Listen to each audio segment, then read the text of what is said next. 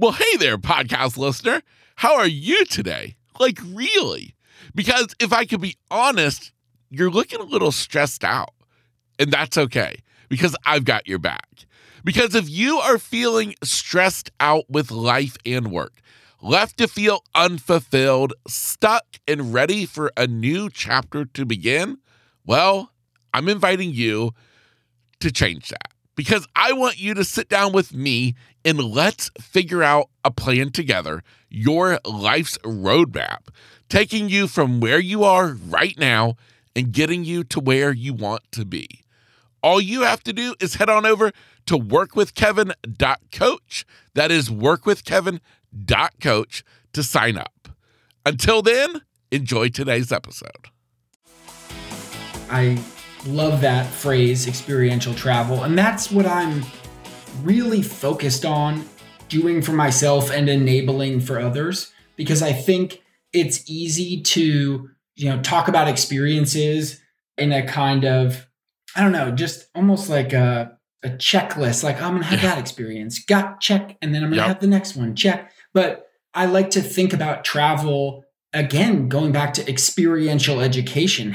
What is this going to do for me? How am I going to grow or expand my worldview from this? And it's a subtle distinction, but I think it comes down to immersing yourself in the various dimensions and layers of a place. So in Antarctica, that might be, learning about the wildlife and just understanding the ecosystem. But in another place, that might mean, deep diving into the food or a local village or.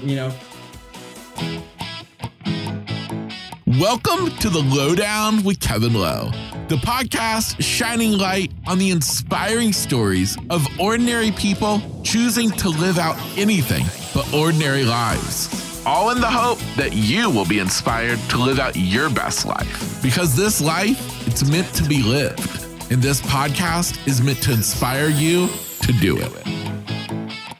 What's happening? Welcome back to The Lowdown with Kevin Lowe. This is episode 97, and I am your host, Kevin Lowe. Well, welcome to the podcast. It is summertime, and I know summer vacation is on everybody's mind. And that's why I thought, you know what? I think it's time we switch a little bit of gears here on the podcast and let's take a trip. Because I will tell you that one thing that lights me up like no other is getting away, going on vacation, traveling. I don't care even if it's just a weekend trip somewhere close by or if it's jetting off on an airplane across the world. For me, I'm one of those people who the best place to be is anywhere but here. Now, I love home, but there's something that just is super special for me about traveling. And what I think is pretty cool is that traveling was something that I loved growing up as a child, which I was blessed to get to do a lot of amazing vacations and see a lot of incredible things. But travel has continued to be an absolute life changer for me after becoming blind. So for the past 18 years, I've lived in a world completely different. And yet when I travel, it's like the world's just lit up around me because all of my senses are keened in, because even though I may not see the world, I can certainly see it through all my other senses. And that's what lit me up about today's guest. His name is David Axelrod, and David has had the extraordinary opportunity to do a lot of traveling in his life. Matter of fact, he's traveled all over the globe, and now he's wanting to do his part in helping you to do the same. He's written a book called Getaway that we will talk all about, and it's more than just a book. It's a guide to help you travel the world. And so here we are in the heat of summer, and whether you're out on summer vacation or dreaming about it, I hope today's episode will give you that little spark to be sure, if you're not already out traveling, you go ahead and get that trip booked ASAP. The world is waiting on you. If you love the theme of travel, then I would love to tell you about another podcast that I have totally been diving into. It's called the 5-Minute Wine Podcast, where you'll get to experience amazing wineries around the world. I want to share it with you for just a moment in case you might be interested in checking out another podcast. Hi, this is Forrest Kelly, host of the Best 5-Minute Wine Podcast. Did you know there's a winery that uses a pyramid to make their wine? A winery with a massive cave. Tell your pets and your friends to join you at the Best 5-Minute Wine Podcast as we explore wineries around the world and what makes them great and unique. The Best 5-Minute Wine Podcast. Now that you've got your cup filled with your favorite wine, I think it's time for us to set off on a trip and travel the world. Thanks to today's guest, David Axelrod. Welcome to the Lowdown with Kevin Lowe. I am here today with man of the hour, David Axelrod. David, welcome to the podcast. Thank you. So happy to be on. Oh, man. Well, I'm super excited to have you here today to talk about travel, my favorite activity. Well, we're both in alignment there. Yeah, exactly. As I say, one of the worst days of my life is 30 minutes after I get home from a vacation. That's relatable. Yeah. Well, awesome. Well, David, I want to talk about a lot of stuff, the stuff that you're doing today. I know that you've published a book at some point, but what I feel like probably is going to kind of take up a lot of our time today is this theme of travel, because you've pretty much traveled all over the world, correct? Yeah, I've been traveling my whole life. I reached my 7th continent a few years ago, which was an exciting milestone. I try not to count countries and make that, the focus of my travels, but I've been doing this. I've been devoted to creating experiences, that I dream of and making them happen for myself and now for others. But it's just been a big thread in my whole life since childhood is taking these trips and exploring. It's a part of my identity now. That's awesome. So that's what I was wondering. So you were a kid who your family, you guys traveled a lot growing up? Yeah. And I was extremely fortunate for that. I'm grateful to my parents for showing me a different side of the planet, a different way of approaching foreignness. They both have the bug themselves. When they were young people, they were vagabonding and hitchhiking, and the stories they tell me have always been like, what? Are those my parents? But it sort of starts to make sense when I feel those same, inclinations in myself to explore, maybe not hitchhike as much or at all anymore. Yes. But yeah, my parents, they took me, I think it was mostly just because they didn't want to stop. And they were like, I'm not going to have, me having kids be the reason why I stop traveling. Yes. So I like to think that they were, that it was this benevolent, strategic way they were raising me. But I think also it might have just been that they wanted to keep traveling and weren't going to let me stop them.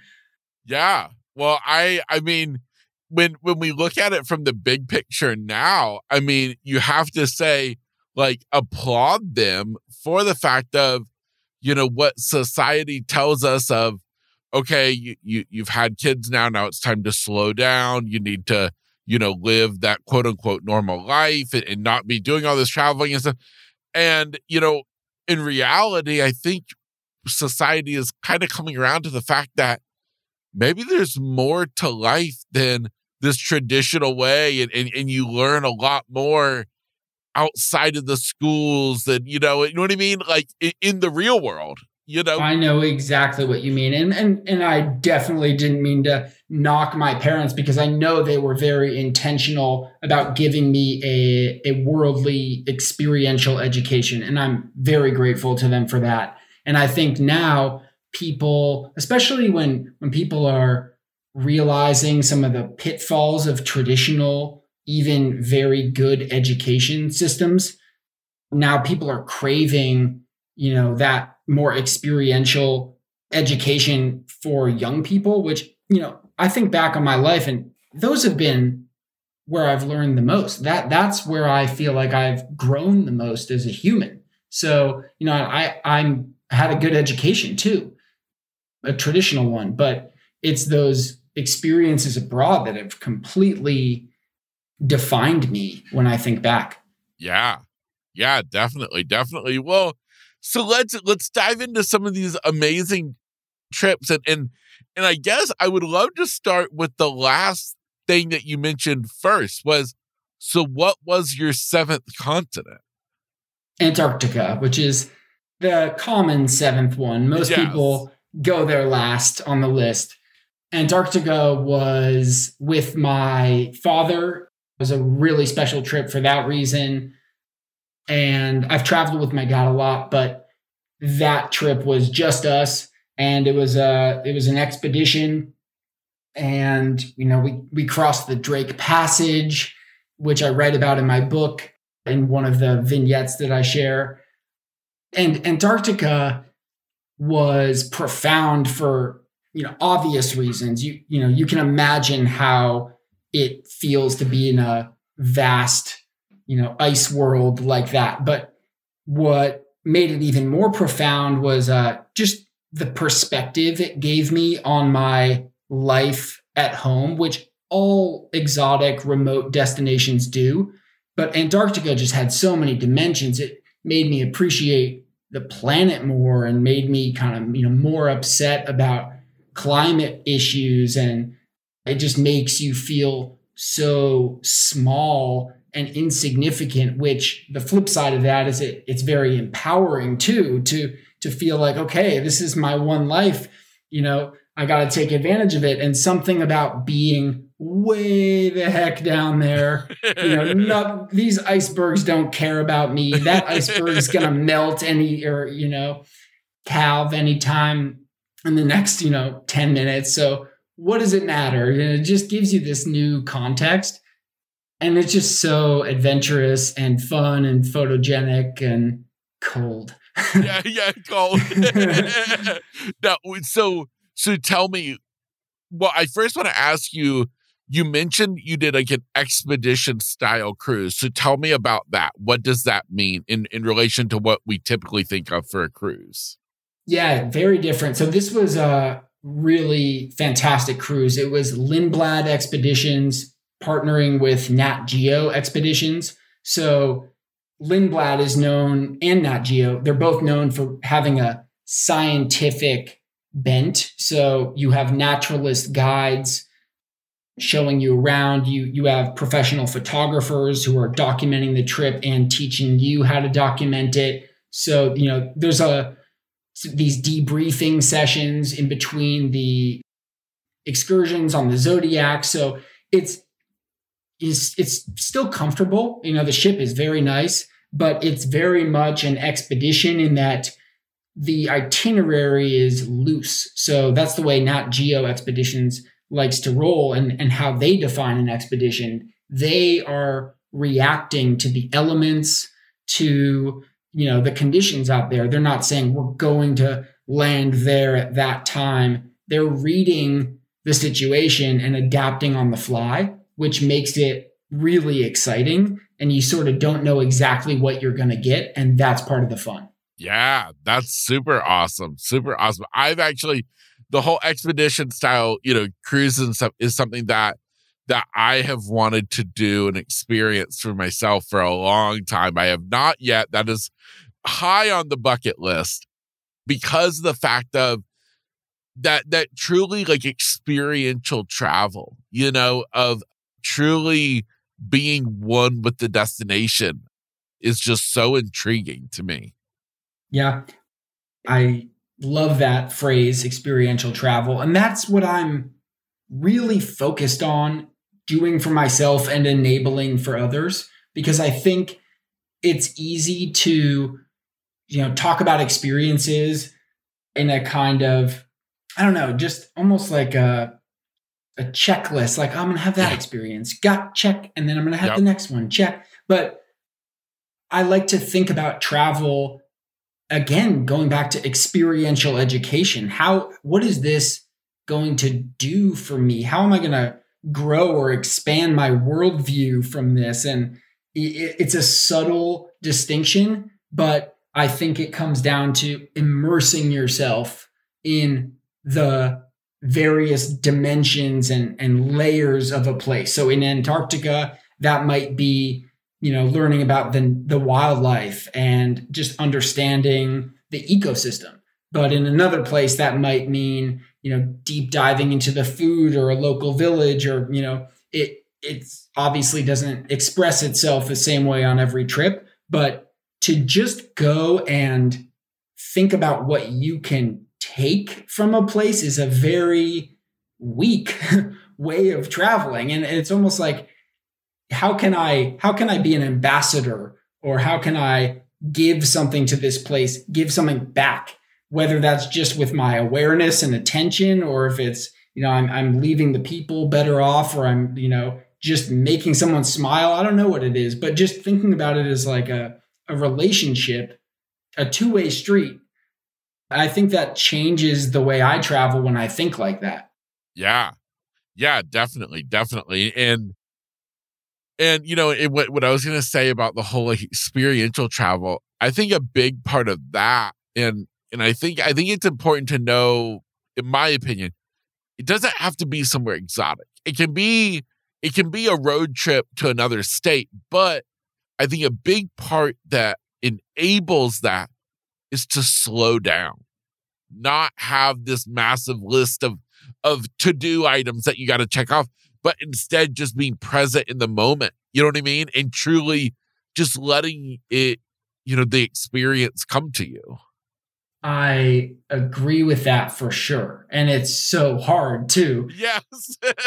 It's so hard to actually do that, especially when you have limited time. A lot of the people I'm helping have 1 week of vacation that they're trying to use, or maybe they have more than that total across a year, but they're trying to take one trip and maximize it. And it creates a pressure almost that is kind of a paradox, because you're trying to slow down and be in the moment, but in the back of your mind, you're like, oh crap, I'm gonna be home. I've got to go home on Sunday. Like, oh my God. And then you're out of the moment as soon as you start thinking like that. So it's really difficult. I think that this is another reason I like planning trips, because planning trips, very carefully and meticulously, because I actually think that it helps people slow down when there's less anxiety about, the uncertainty that might arise from when you don't have a plan. So I find that having a plan to fall back on makes it easier to be present. Yeah, definitely. I agree with that 100%. So I'm curious, Antarctica, gosh, that seems hard to even beat, but any other destinations that have kind of stood out in your mind, one reason or another, is like a favorite, something that like has just really, kind of stayed with you more than others?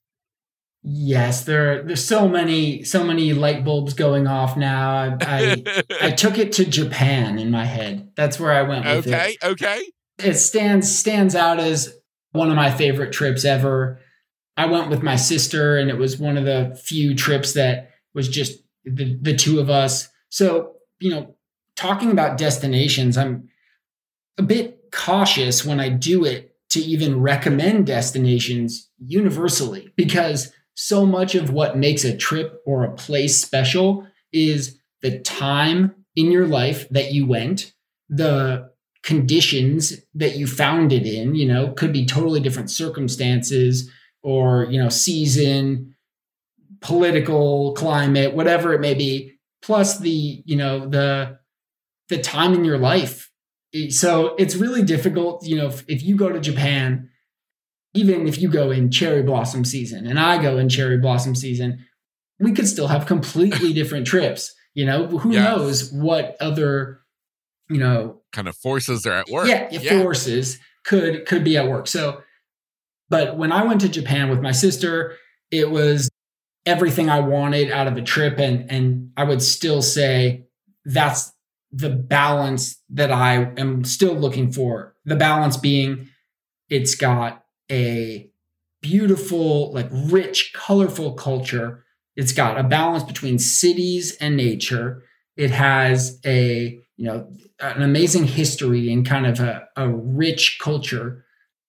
And the food is exotic and it has a spiritual component. And for me, I care about photography. So, having a really photogenic place and a lot of different types of scenery and architecture and people to photograph makes it, an even more lively and exciting destination. So for me, Japan just was a very delightful foreign experience because it was exotic, but still, I should add, easy to get around. That's another big one, is if you can have an exotic experience, but still feel like you're safe and, able to move at a relatively, constant, quick pace that you can see a lot in your precious time, then those are all factors that contribute. But yeah, Japan's a highlight trip in my life for sure. Yeah, that's so awesome. Super awesome. The food, anything like the Japanese food we have here in America? We have some pretty good Japanese food in Seattle where I am. So I think I might have a skewed perspective to make the comparison. I can get great Japanese food, a couple blocks away, but it's better there for sure. It's better there. Yes. Yeah, I have some memories of I just remember eating this. It was this tempura place. My sister and I were just wandering around Ginza, which is sort of a upscale neighborhood, but we just were looking for a place to eat lunch and didn't have a plan. And we found this tempura restaurant and we were like, should we eat here? Sure, why not? We look it up and we realize it's a famous restaurant, but we're kind of getting to this point where we just need to eat some food. And it's like, whoa, this one is highly rated. It turns out that the restaurant made headlines a few years before we got there for denying Barack Obama a seat when he rolled up to the restaurant, had like 8 seats at the counter, and they were like, sorry, we're full, man. You can't eat there. So my sister and I roll up to this place and there's 2 open seats. And we're like, yeah, I definitely want to take those seats. Yes. So those kinds of spontaneous moments. And of course it was the most incredible tempura of all time. Lived up to the review hype. But yeah, those moments are awesome. And that's kind of what I meant when I said that you can have plans and still have those types of moments too. Those unexpected surprises. I knew that we were going to be in Ginza and I knew that we had this free afternoon. We didn't have a reservation for that at lunch, but things work out that way when you just kind of put yourself in the position to have serendipity on your side. Absolutely. Absolutely. And what I love about that and what, kind of what you're talking about is coming from that perspective of where you're at now, where you're designing trips for people, is kind of that secret little key to the design element, is giving people that itinerary, that plan, but at the same time leaving enough room for those spontaneous magical moments to happen.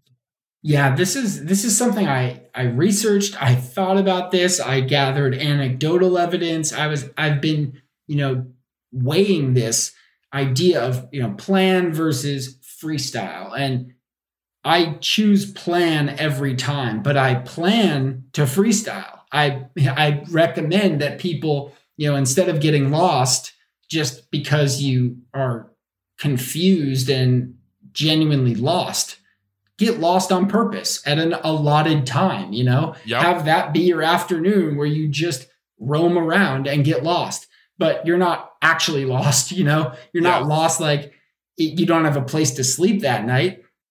you just have carved out the time to do nothing. It's like if you have a, Sunday night and you just say, this is my night to do nothing. At least you're sort of giving yourself the permission to do it. So it feels good and you know that you're getting what you want out of it. Yeah. Yeah. I love it. Absolutely love it. I was wondering, any of your trips around the world, have you always traveled with somebody or have you ever done any solo travel? That's a good question. I have traveled solo. I don't prefer it anymore. I'm married now and I love traveling with my wife. I prefer to travel with my wife or, my dad, family, or, one, maybe two close friends. But when I was in my early 20s, I did a solo trip to Southeast Asia, which is a popular destination for, backpackers. And at least at that time it was easy and fun to make friends with people on the road. I wanted to have that experience. I think traveling solo is really rewarding and it's also really challenging. And I think the risk in traveling solo, which is a risk traveling with other people also, but bigger solo, is to have this false expectation that you're going to find yourself, this kind of like dreamy, eat, pray, love. Like I'm just going to roam and I'm going to, buy the one-way ticket. And then I'm going to have these huge revelations about my life and all my problems are going to evaporate. And I think it's a very jaded way to roll. And that's kind of how I rolled. And I paid the price for it. I had a lot of fun, but I didn't have those kinds of, big revelations. At the point in my life when I took that trip to Southeast Asia, I was figuring my life out. I was, kind of confused about stuff. And I thought, okay, this is a perfect time to travel. And it, in a way, I sort of got more confused. Like there is that risk. So you have to, if you do go solo, be upfront with yourself about what you want out of the trip. This is something I've been harping on, in the book. And all the time, I'm encouraging people to ground themselves by establishing upfront before they travel what the goal and purpose of their trip is. And especially if you're traveling solo, I think you should really try and do that. Like write a mission statement almost for what the trip is. Because when you're traveling solo, it's rewarding because you have, you're your own. You're completely free, but it's also kind of scary because, it's all on you. So you really have to listen to yourself and follow your instinct and trust yourself. And then ask yourself, what is this feeling all about? Why do I find myself gravitating this way? So it sort of takes more work, but it can be really rewarding if you're willing to put that work in. Yeah, definitely.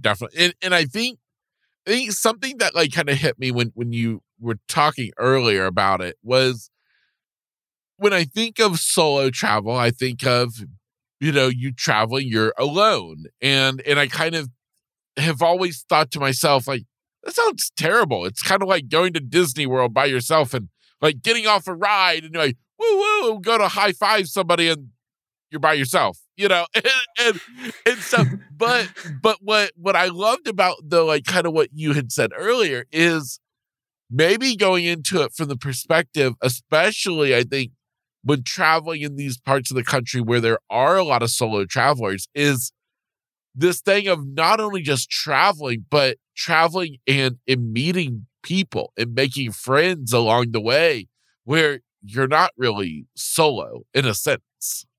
Mm-hmm. Yeah, for sure.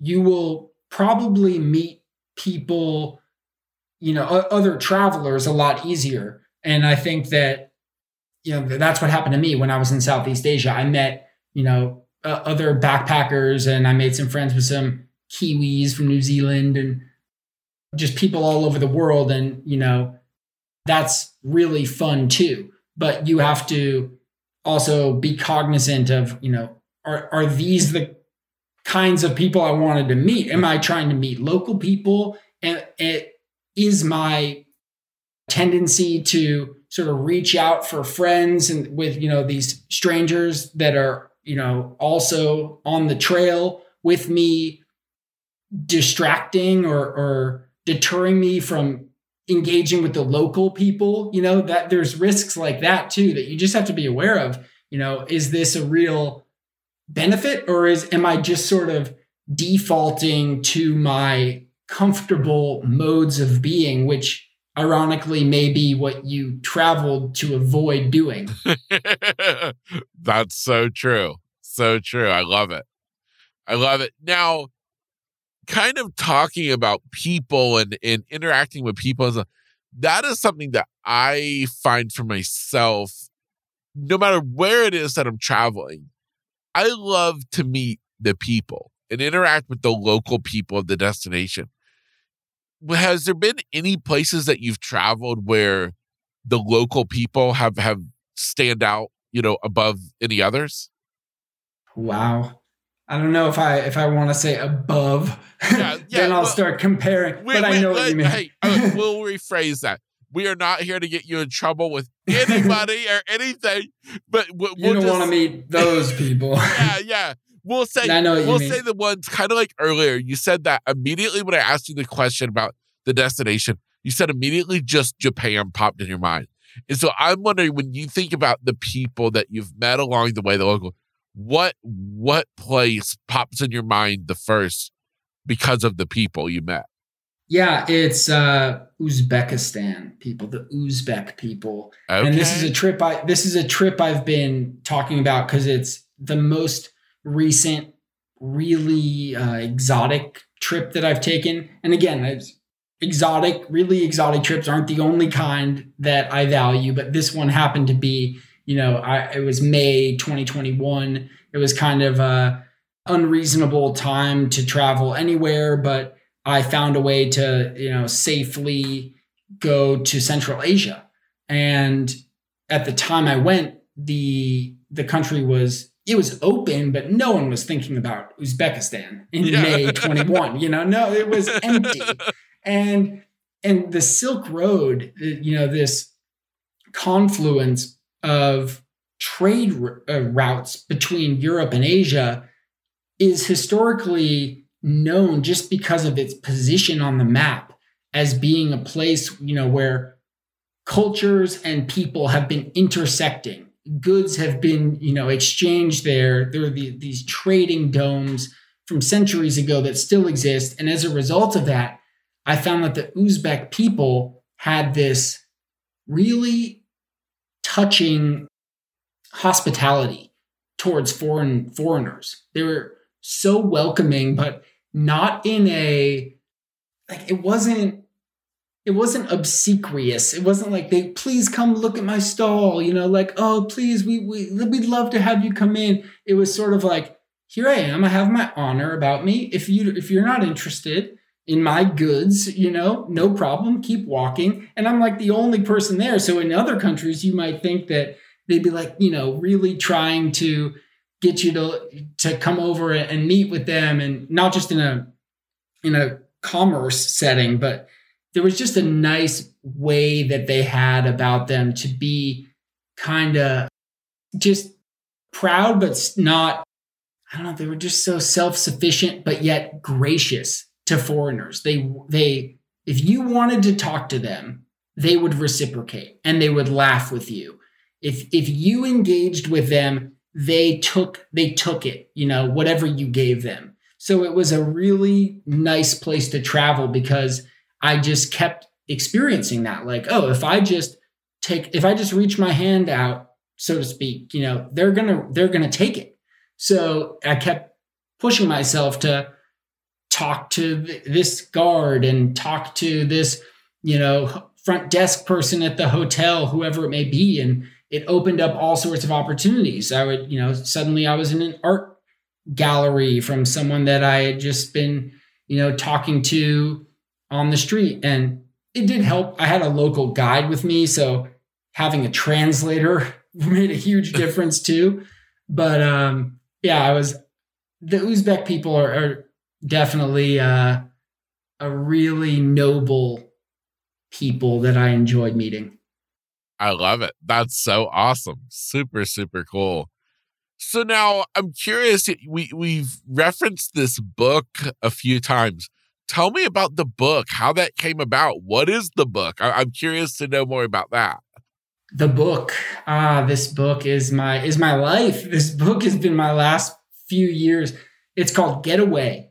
And Getaway, it's available on Amazon now. I'm in multiple versions, including audiobook, but the book is about designing and taking your ideal trip. So first, what I do is I establish this concept that I call mindful travel, which is just getting people to consider what's at stake with their leisure time and then how to be intentional about how they use it. So I'm operating from this foundation that, and I'm not talking about a trip where people are just buying a one-way ticket or traveling or vagabonding for 6 months, but I'm kind of speaking towards the, working professional, someone who has their responsibilities at home and isn't necessarily trying to just abandon them and replace those responsibilities with travel, but rather weave travel into their life in a way that works for them.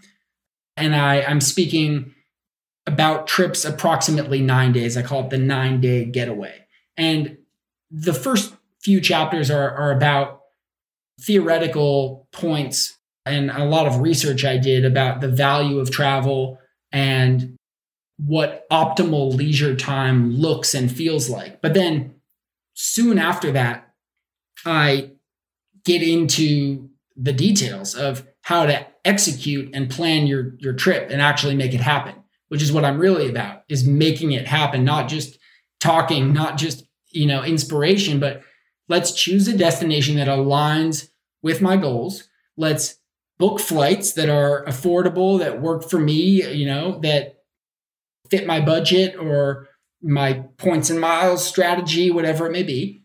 And then, step by step, I give a blueprint for how to travel according to your own values comfortably and still in I call it an exploratory flow state. Like you're always exploring, but you want to be in the present the whole time. So to do that, it means you have to pay attention to, before you leave for your trip, you have to get your life in order so that you're not distracted on the road. So a lot of the work that you do before a trip can enable a much better experience, when you're on the trip. And then I talk about everything from, like money concerns, street safety, souvenirs, a lot of really everything. I tried to make it a very comprehensive view of the whole travel experience in 3 parts: before the trip, on the trip, and even after the trip, which is very much a often neglected component. When people take a trip, they think, oh, okay, like you said, I got back from my trip and then 30 minutes after I'm like miserable and like you're just pining for this thing that's over. So at the end, I talk about how to lock in the transformative benefits of that trip and in the form of, reminiscence and memory. Yeah. Wow. I love this. How did you come up with the idea to do this book? Yeah, this has been, I didn't always think that it should be a book, because a lot of what I talk about to me is just things that I guess I had taken a lot of it for granted as something that knowledge that I thought was common knowledge. But then I heard a few too many stories of disaster and regret from my friends. And I just, terrible planning leading to wasted time, money, and energy, leading to very bad feelings about travel or deepening fears about it, and a total, antithetical view of travel to what I'm trying to instill in people. So essentially, I heard too many stories about trips going wrong and people having crappy experiences. And I was like, this is too common of a storyline. I've heard this too many times. And I want to help people. So I really just thought about two people in my life that I thought exemplified kind of everyone who was in this position of, you have perhaps the means and desire, means just, enough disposable income to travel at some level at least one time. And you have the desire to do it, but you just need this kind of blueprint. So, of course, the pandemic actually really helped me in terms of giving me the space and time to write. And I had this moment at the beginning of the pandemic where I kind of woke up to the fact that things were going to be really weird and I was going to be at home for quite some time. And I realized, this is the best time ever to write this. And I just stayed with it. And now the timing, I think, is really good because we're starting to see this bounce back. And I'm like, guys, here it is. Take this book and take your dreams and go. Yeah. No, I love it. I mean, and especially like you just said, especially because, as eager as so many of us are to get back out in the world and we've been cooped up at home, the truth is it's put a lot of uncertainty, a lot of worry, a lot of fear around travel. We were, we went from living life to then being locked down and having to look at our neighbor as a possible enemy carrying a virus. And you know what I mean? And so then it's like now going back into the world, again, I think it's something that can be scary. And I'm thinking to myself, so how vital this resource is that you've created to kind of hold people's hand through the whole experience of, hey, listen, it's just read this, do this, take this step, do this step, and get back out there and start living again. Spot on. That was beautiful. I want to use that as a soundbite. Yeah, that was just so perfect. Yes. I think the fears and apprehensions, I try to address them in the first chapter of my book, which is called No More Excuses. And I just go right at it, right to the jugular.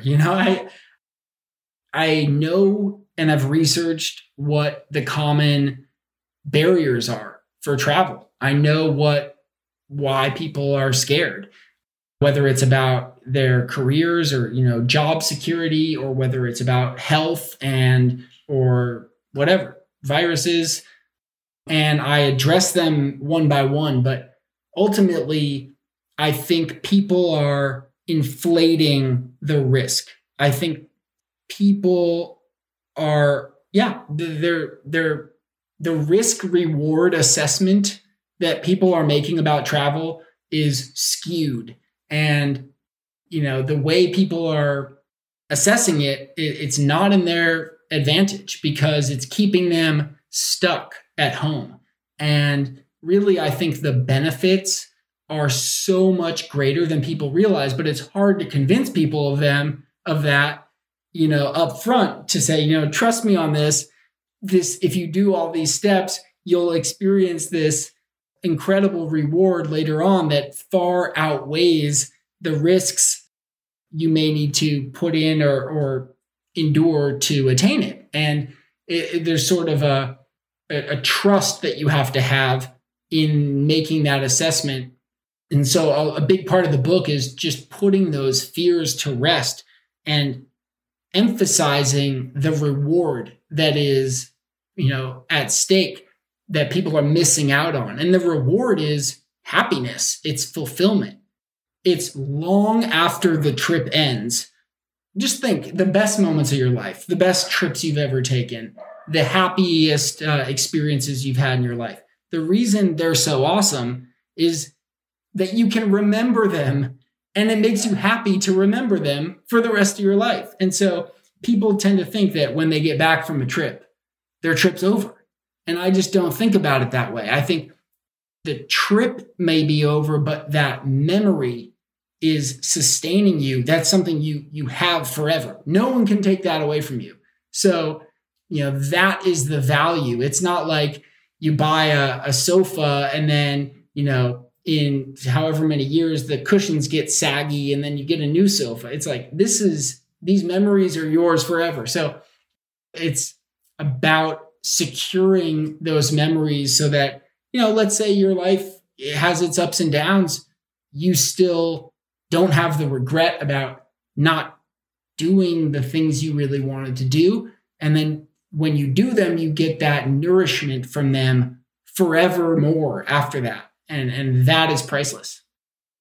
Yeah, definitely. And what I was sitting here thinking of myself is I thought, one of the greatest things that can rob us of life is being comfortable. Because so many times we get in this routine of life, the things that are comfortable that, we're used to, and we want to stay there because it's comfortable. But in fact, you've got to sometimes get uncomfortable because that's where living begins. So true. Yeah. I really feel that. And I can it's so easy to be and stay in your comfortable zone. And even when I travel, I feel the temptation to take the comfortable path. And I think that whenever you're on the precipice, whenever feel yourself like right now, I know that just over that, imaginary line is this scary, but potentially really rewarding thing. And I don't know what it is. Just go into the deep end. If you have to choose, go a little bit deeper. And when you do that, I personally never regret it when I do that. I only regret it when I do the opposite. Yep. Yeah. I mean, it is. I mean, think about it. How many times, and I don't care what it is in life, how many times have you regretted taking a chance versus regretted that you didn't take the chance? Spot on. And I think there are exceptions, or there are times when, of course, you're going to try and take a chance and you might regret that you did. But I think when it all balances out, the person who doesn't take as many chances will have more regrets for sure. And I think with travel, it's easy to go to cushy destinations, and I, enjoy luxury travel, and I don't think there's anything wrong with that. But I think, again, just pushing yourself to just not just default to the same, comfortable position. Otherwise, what's the point? Why did you really go? Is it just to be as comfortable as you were in a different setting? Because that just seems like that's not worth your investment either. Yeah, exactly. I love it. Oh, so now I'm curious. So the writing of this book, is that what has led you to what you're doing now? Where you've taken it a step further, where you're actually helping to design these experiences, trips for people? Yes. So I wrote the book as a baseline for people to say, if you want to design your own trips, here is essentially a DIY manual for how to do it. Everything I know about this, if you implement what's in the book, you'll be able to design your ideal trip and get tremendous value from it. But I wanted to give everyone help. So some people, even with the manual, want extra help. So more than just hand-holding. Some people just want my full expertise and they want me to design a trip for them. The way I think about it is I design trips with them. I may be the one kind of architecting it, but it's still a very collaborative process. And I've started to do this now where I design bespoke itineraries for people. And it is so fun for everyone and so rewarding, just because travel is sort of like ice cream. Like any time of year, if somebody wants it, there's always, it's like it never stops being desirable. So it's fun to talk about. It's fun to create and enable, but I have a creative side of me, and to me, building an itinerary is a creative act, and it, requires you're balancing a lot of different elements. So you're thinking about pace, and you're thinking about a metaphor I use in the book is like as if you were making an album. I'm not a musician, but you think about the best albums, they have, this flow to them. Like you can play them all the way through, and the track order is very deliberate, and maybe there's, interludes or skits or whatever. A trip is sort of like that. Like it's not just a bunch of random songs put together. I'm creating a whole experience with an itinerary, thinking about, how I'm going to stack destinations on top of each other, and then ironing out all the details for people, transfers, and then making connections in the industry so that when a guest shows up somewhere, those hotels already know all about them and can tailor the experience precisely for them. And really, that's what luxury is, regardless of what level of hotel you're staying at. If people show you personal touches, that is the most luxurious thing. If they show you that they really care about you being there, that is so luxurious. And so I'm thinking about luxury travel and trip design from that angle too, just how to make these trips really special and totally unique for every traveler. Yeah, I love it. And I mean, I can't help but think to myself how much it must play into these trips that you're designing. The fact of that you've traveled to so many places already, and so you have that firsthand experience, which I know has to lend its hand to then planning out these trips for people. Yeah, absolutely. Sometimes I plan trips for people to places that I just was, and it's so fun because I can be so specific with my recommendations and warnings and really guide them. And sometimes it's someone traveling to a destination that I went to a long time ago. I know the destination has changed a lot. I know there's a lot of new options and things to consider, but I still have that foundation of understanding the culture or terrain and whatever it may be. So absolutely, I think that, I feel that when I'm designing trips for people, my personal travel experience, is a huge factor in, what makes me good at it. But even if a traveler wants to go to a place that I haven't been, I still enjoy that too and can provide a ton of value because I can find the person who knows, I can find the expert and even have the context to compare whether or not I'm pulling from my own personal experience as much. I still have just insights from being in the industry, and it's the same creative act in the end. Absolutely. And I don't know, I guess me and kind of like this other philosophical part of me, I can't help but think like, what a beautiful way of giving back to the world that's given so much to you.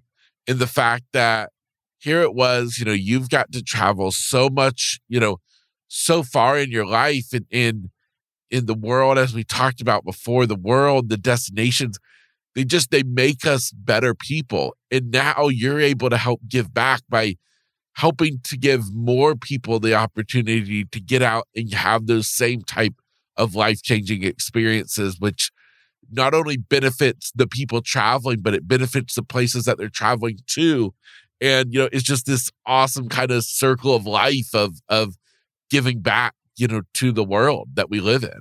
Spot on again. And I'm so glad you brought that up, because obviously everyone wants to make a contribution in their life, It's like in some way people desire that. And of course I'm no different. And I've always been searching for a way to take the privilege and good fortune I've had to see the world and do something with it, so that I'm not just, swimming in this selfish vacuum and saying, look at me, and, not just having everyone watch me like I'm on a pedestal, because I'm not. One of my favorite travel quotes is from the author Paul Thoreau. And he says, my only boast in travel is my effort. And it's just like, I relate to that. Like, I just put in a lot of time to prioritize experiences for people, not just for myself. And I really do think of my own travel experience as a foundation that allows me to then provide something to other people. And it used to be just inspiration. And that felt good and made me happy when people said, you inspired me, or, your photography inspired me. And I just wanted to take that even further and provide experiences in a more direct way. And that is the ultimate gratification when I help someone design a trip, and then they take their trip and I get to watch them take it. And it's not just people watching me travel anymore. It's like, now everybody, like you said, everybody wins. That traveler is going to be, more present in their environment. Like you said, that's going to make that they're going to travel as an ambassador. That's going to improve the dynamic between, them and the local people. So it's absolutely a circle of life, and there's unlimited life to go around. That's right. I love it. Well, listen, where can somebody learn more about your travel services? On my website, davidaxelrod.co. And that's also my Instagram handle. It's identical, davidaxelrod.co. And you can read more about the services that I offer. And I would really just encourage people to start with the book and see what that stirs up for you. Getaway is available now, and I'm really open to readers, followers, listeners to message me, reach out to me, ask me your questions, tell me what it stirred up for you. And even if you don't need help planning a trip, I just like talking about it. I like hearing people's dreams, and maybe just answering a little question for you in a DM could set you on your path. I love the engaging with people like that. So yeah, start with the book, check out my website, and let's talk. Well, that's awesome. Well, I will be sure that those links are all left in the episode show notes. David, man, such a pleasure talking with you. You've got me all kind of antsy to plan my next vacation. And so man, thank you for getting me ready to get out of here. So and let me know if you need any help. I really do thank you, because your questions are so thoughtful, and I think it's a great opportunity for me to speak on these things that I really care about. So I'm grateful to you for the platform and this awesome conversation and your bubbly energy, and just it's been fun. Well, awesome. Well, David, sincerely, thank you. And for you listening today, I want to thank you. I want to thank you for joining me for another awesome conversation here on the podcast. And, trust me, this life is way too short for you not to take advantage of every single day that you are given to get out and experience this world. Because I'm telling you, this world is so big and our time on it is so short.